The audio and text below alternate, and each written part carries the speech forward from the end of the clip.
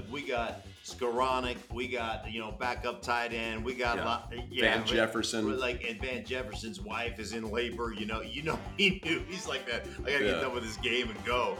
Like you knew what was going down, and it was, man. Hey everybody, what's up? Trey Wingo here. Welcome into another edition of the Chop Shop, the post Super Bowl 56 edition. Trey Wingo here with Mark Schlereth and Stink. We're going to need a minute because we just played our last meaningful football game till September. So just 1 second, okay?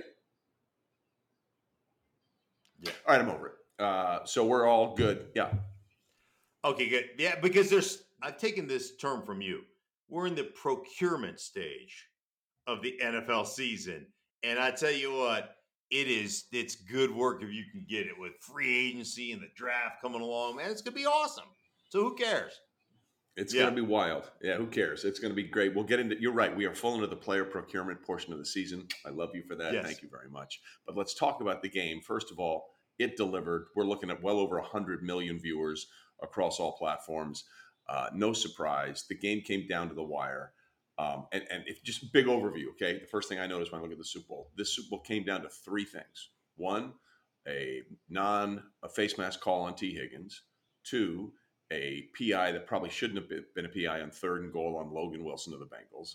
And three, the absolute will of Cooper Kupp and Aaron Donald to put their team over the top. To me, that sums up the entire game. Yeah, I think there are three great observations by you. I think the other thing for me is, players really matter, right? You got to have great players. We all know that you have to have great players, and you see what happened when you go out and get Joe Burrow if you're Cincinnati. You go out and get Jamar Chase if you're Cincinnati. You go out and secure 7 free agents on the defensive side of the ball, from DJ Reader to Trey Hendrickson to there's a bunch of guys.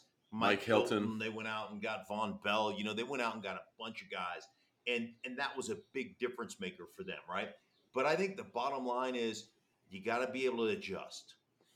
And I look at what Raheem Morris did from just a pure coaching standpoint in that second half to the defensive coordinator for the Rams, for those that don't know. For them to go out there and get 6 sacks in the second half, to put to put Joe Burrow under duress on a consistent basis. And for those who don't really pay attention or didn't really hear, and I think Chris Collinsworth did a really good job of basically pointing it out, but they start getting overloaded to one side. They start bringing pressure from middle linebacker Ernest Jones. They start creating one-on-one matchups for Aaron Donald, one-on-one matchups in games for Von Miller. And that was really the difference. Is you made an adjustment in the first half. You said, we're going to try to get there with 4. They slid the protection. Cincinnati did a really good job. I think they only gave up 1 sack in the first half. And then in the third quarter, they were 6 sacks, right off the bat. So that was a defensive adjustment by Raheem Morris that I thought was incredible and really gave them a chance to get back into that game after, they give up the 75-yard touchdown on the face mask that you mentioned in the first play of the third quarter. So that was a defensive adjustment they made that was a difference maker for the LA Rams. Well, listen, I love the fact that you brought this up, because at the end of the day, what we saw in the Super Bowl is a thing that has always been true from the beginning of time when it comes to football to now. If you don't have a line, you cannot win. We saw it last year with the decimated Chiefs offensive line and the 31-9 loss to the Bucs in Super Bowl 55. And at the second half, that line for the Bengals, which has been so suspect all season, including the regular season, they let Joe Burrow be sacked 70 times, not hit, sacked 70 times. At the end of the day, their biggest weakness was exposed at the worst possible time. And it's exactly here. And this goes back to coaching for me. If you know that's your weakness, how do you mitigate that potential weakness? Yeah. And you don't do it oftentimes. They got into a formation in the second half that I thought really paid dividends for them. I think Joe Mixon had a 14-yard run out of it. They got into kind of a heavy personnel package in what we call heavy West. So it was, right guard, it was center, right guard, right tackle, extra offensive lineman as a tight end, and then 2 tight ends outside of that. And they ran a gap system. and they got a couple of big runs. And I kept saying, hey, man, get back to that, because not only you're running the ball well out of that, but what's your play pass off of that? What is the adjunct play action pass that you're going to run off of that that's going to give you, a big chunk play? And they never got back to it. They ran it a couple times in one series, and then they got away from it. And that to me was, another. I just talked about Raheem Morris making some great adjustments on the defensive side of the ball for the Rams. That was a lack of an adjustment or a lack of attacking somebody in something that you set up by the Bengals. And I know offensively they didn't have a ton of plays, but when my running back is averaging almost 5 yards a carry, I can promise you he's going to get a bunch of extra carries. That's the way it's going to be. Well, not only that, but if you're bringing that up, we have to bring up the fact that I thought the Bengals defensive line and their front seven played outstanding in this game. I mean, they were giving up almost 6 yards a carry on the ground, and it's almost like they took that personally. And I think Sean McVay's initial game plan here was just run it down their throats, and then they realized that wasn't going to work. So I have to give Lou Anarumo, the defensive coordinator for the Bengals, a ton of credit, because I thought they were just going to get gashed on the ground the entire game. And the Rams tried to do that. You could tell from early on that was their game plan, and it was not working. So I have to give Lou Anarumo a lot of credit for his ability to stop the run in a postseason where they couldn't stop anybody. And by the way, which I love the point, but the counterpoint to that is you're averaging 1.7 yards per carry, 1.9 yards per carry, whatever it was, something like that, and you still gave it to your running backs 23 times. Right, setting up the play action, Correct. which creates make them defend it, which creates your ability. Obviously, Cooper Kupp on the first touchdown was off that play action where guys got lost. They got him in the corner of the end zone. Like, all those things matter when it comes to coaching. And ultimately, I thought that Sean McVay learned from the disappointments of the Super Bowl a couple of years ago, where they only scored 3 points against Bill Belichick and the New England Patriots. He learned he did the best job coaching. His staff did a better job than Zach Taylor being there for the first time. And that was a big difference for me. We have to also point out that game changed massively when Odell went down. And, they were cruising. We had to work through the first 3 quarters with the great Jim Carr, who was working with me at Caesars when I did this event with the Mannings on Super Bowl Sunday, is that with Odell in the lineup, and he went down with 2:54, I think, to go in the first half. They had 180 yards and 13 points.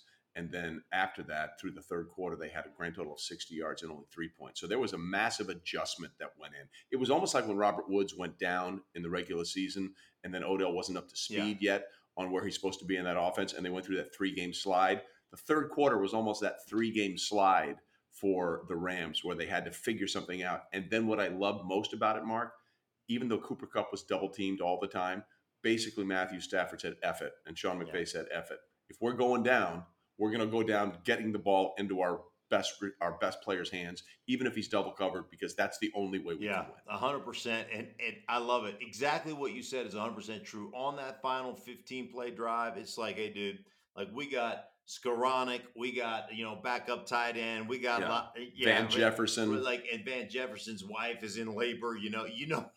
He's like, man, I gotta get done with this game and go. Like, you knew what was going down, and it was, man. Back in the day, I played here in Denver with Gary Zimmerman and Brian Habib, and they played with Jerry Burns as the Minnesota Vikings head coach for a long time, right? Oh yeah. And Jerry Burns had. Oh yeah, I remember Jerry. Jerry Burns, old, grizzled old veteran coach, right? And he always used to talk about he'd always call them the big knockers, right? And he'd say, my big knocker's got to make big plays. It's got to come down to the big knocker. He'd always call them the big knockers. And, dude, your big knockers made the big plays, right? Aaron Donald and Cooper Kupp, your 2 best players, made the big-time plays when the game was on the line. And let's talk about Donald for a second, because God, I hope he doesn't retire.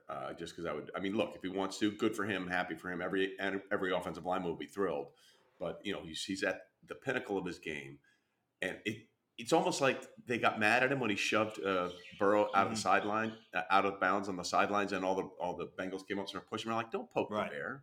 Like, what are you doing? Because after that, it's like, oh, really? Right. That's what you want? Fine. Switch activated. Superpowers activated. And he was a wrecking ball from that point on in the game. I used to say it all the time when I was playing. You don't ever want to piss off the guy that you're playing. And I had it, and you and I have talked about it. Yeah. I called it my pouring honey technique, right? The first thing I Yeah. would do from the Yeah. very first play of the game when I was playing against Warren Sapp, or I was playing against Cortez Kennedy, or Chester McLaughlin, or John Randall, McLaughlin. or or Reggie White, I would instantly start pouring honey on those. Oh my God, you're playing great, man. Dude, you're going straight to the Pro Bowl. There's nobody that can block you. I mean, it's just unbelievable. On film, dude, you're unblockable. It's just amazing. And I just hopefully pour enough honey on them to where they're just stuck in their spot looking at their own glory. And then you have a fighting chance against that guy. I don't want to piss anybody off. I want them to be so happy to play against me. And so like I was the same thing. Don't poke the bear. Don't get him mad. Don't give him extra. That dude doesn't need extra motivation. The other thing that I always find funny, we do this a lot, and people are looking at the fourth down play where he basically ended the game by pressuring Burrow, and people are looking at the video and like, oh my God, Jamar Chase was wide open. Like, it's irrelevant. He could have been like no one within 30 yards of him. Burrow had no chance. So like, cool that he was open, but this is why protection matters, because there was zero chance he was ever going to see that play because Donald was in his face in a second and a half. It's the same thing that you got on the first 4th down and 1 that they went for in their first drive, which to me, like, this is where analytics is not complete. And and where it's not complete is, I ask people all the time, they're like, well, that's what the analytics tells you to do. Well, that's fine. That's great. I'm glad that analytics tells you what to do there. But have you ever come off your own goal line as an offensive player and understand how limited your playbook is? So I would ask you, what's more likely, converting on 4th down and 1 from your own 50, 49, whatever it was, or taking a ball 92 yards for a touchdown drive? Like, so, and when you're coming off the end zone, what you have to understand is you probably eliminate, like if you're inside the 10-yard line, you're eliminating 45, 55% of your offensive playbook. So now you're really condensed on what you can do, what you can't do, and it just makes it so much easier on the defense. So those are the things that I always look at when people are like as soon as they got in that 4th down and 1 situation on that first drive, I go, punt it, pin them down deep. And and you get a lot of pushback on that stuff. But I thought that and they short field, boom, touchdown, you're down 7. I thought that was a classic for me coaching mistake in a big moment of the game. Like, the err on the side of aggressiveness, but understand time and place. And I don't think that was the time nor the place for me personally. No, and I understand. It makes sense because I think people, we get in this like just go for it at all times mode. I'm like, hold on a minute now. Let's sort of figure out what we're doing here. Why don't we take a break here? And when we come back, we'll talk about the future of both these teams going into 2022 regular season and beyond. This is the Chop Shop Super Bowl 56 edition. We're coming right back. All right, so now we're looking at what happens next, right, to these teams. I mean, Sean McVay becomes the youngest head coach to win the Lombardi Trophy. There were reports that he's going to, go do broad. I can't imagine that he's leaving. I mean, if he does, stranger things have happened, I guess, but I can't imagine that'll be the case. So let's take a look at both of these teams. The Rams have some interesting things ahead of them. First and foremost, do we think Aaron Donald's actually going to retire? No. Well, I mean, you're still the best player in the National Football League. The best player, and you've said it before, and I have taken this comment and run with it. There is no greater chasm between number 1 and number 2. The best defensive tackle in football, which is Aaron Donald, and number 2. You can't see from where Aaron Donald stands. You can't make out who number 2 is. You're like, who is that way back there? That there's no other position that the separation is that great. It's like the old line. You're so far away, the line is a dot to you. You can't see it. That's how he's better at his position by a greater margin than any other player is over any other player at their position in the NFL. So I don't think he's going to retire either. I mean, if he does, God bless him. I don't think he does. All right, the Rams have some questions, though. What are they going to do with Von Miller? Can they afford to keep Von Miller? Can they afford to keep Odell Beckham Jr.? I think they can afford to keep Odell, especially, sadly for him, since he's coming off another torn ACL. So I think the odds of Odell staying there are pretty good. I don't know about Von Miller though. Yeah, I don't know about Von Miller either, and it comes down to this. I mean, Von Miller, um, it just depends on where you are. Von Miller had so much success coming down the stretch. Von Miller right now, do you know that he is tied with Charles Haley for the most sacks in Super Bowl history at 4.5? Charles Haley played in five Yep. Super Bowls. Vaughn has done it in two Super Bowls.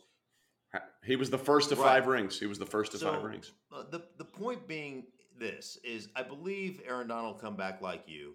You've got Leonard Floyd Yeah. on the other side. You've got, I mean, you've got a really good defense. Your defensive coaching staff, for the most part, looks like they're going to come back. And Raheem Morris, the defensive coordinator, like, unless somebody blows you away with a ridiculous contract, why would you not want to come back Yeah. and try to run it back? Like, you're going to have to take Yep. well, you'll have to take a bit of a hometown discount, but you're in LA and you're going to have a chance to win a championship with a great coaching staff and a place you love to be. Like, I think they've got a chance to get Yeah. Von Miller re-signed. I really do. Yeah. I think I think the Rams are going to be, as long as McVay and Donald stay, I think the Rams are going to be in good shape to contend for the Super Bowl the next year. Then there's the Bengals, who I think had one of the most remarkable 2-year turnarounds in the history of the NFL. I mean, think about it. In 2020, April 2020, they had the number 1 pick in the draft because they sucked. And in two seasons later, they were playing for the championship, which would have been remarkable had they won it. I have concerns about the Bengals' long-term future. And I want to be clear. I love Joe Burrow. I love Joe Mixon. I love T. Higgins, Boyd, and obviously Jamar Chase. And the defense had some players that we talked about. But Mark, you can't just go find 4 new offensive linemen. I mean, technically you can. The Chiefs did, and it worked out this past season, but it's really hard to do. And I worry about Joe Burrow's long-term career health when we're talking about a guy who was sacked 70 times this year, coming off a year where he tore his ACL the year before. Yeah, and there was a minute in that game where I thought he was going to tear another one. I mean, it was late in the fourth quarter. Yeah, I'm 100% with you. You got to win the line of scrimmage, and the best coaches. I mean, they're bad. Their offensive line isn't average. Their offensive line is they're bad. very bad, and and part of it is, like, when you are that bad, you have to find a way to mitigate potential disasters. You can't allow your quarterback to get sacked 70 times in the course of a season, and we've seen this. Like, we've seen quarterbacks that have potential to be good that absolutely get ruined. Like a guy like Patrick Ramsey in Washington back in the day when Spurrier was the coach, or David Carr with the Houston Texans. I mean, you get hit that many times. The most remarkable thing about Joe Burrow is he still doesn't flinch. He'll still stand, what we always say, stand down and stare down the gun barrel and step up and take one of the teeth. And he still does it. But there's only so long that you can do that. There's only so many of those hits you can take. There's only so many times where you can get pummeled, where you don't start to get, you don't start to speed up your mechanics. Your eyes don't start to drop and look at the rush as opposed to, the coverage. And if you can't fix that, I'm sorry, you're just not going to be viable long term. Yeah, I agree. And the other thing is, look, they all say, we're a young team, we'll be back. History says it's not that easy, man. The Rams prove you can lose Super Bowl and come back relatively shortly, Super Bowl 53 to 56. But I look at the AFC, Mahomes and the Chiefs are still going to be there. Josh Allen and the Bills are still going to be there. Justin Herbert and the Chargers are going to be there. Lamar Jackson and the Ravens, I think they're getting better than they were last year. I don't think they're getting worse. And I hate to say this for Bengals fans because they waited 30 plus years to get back to the Super Bowl. I just don't know if it's going to be as easy as some people think it is. Look, this was a weird season for the Bengals. Like, it's kind of fluky. Let's just be honest about it. In every one of their playoff games, it came down to the wire. But normally, good teams win one possession games or one score games. So I understand that. I respect that. I have real concerns about whether or not the Bengals, as they're presently constructed with that offensive line, can hold up long term against the top of the AFC right now, which is so tough. Right. And you would say, I mean, you mentioned Lamar and the Baltimore Ravens, they're going to be better. Yeah, the Cleveland Browns, I mean, they played the whole season with a quarterback with a torn labrum in his left shoulder. So Baker Mayfield will be back. He'll be better. Right. You know how talented they are. That division isn't going to get any easier. It's going to get tougher. And I'm with you. You know, we won in Washington. We won a Super Bowl after the '91 season.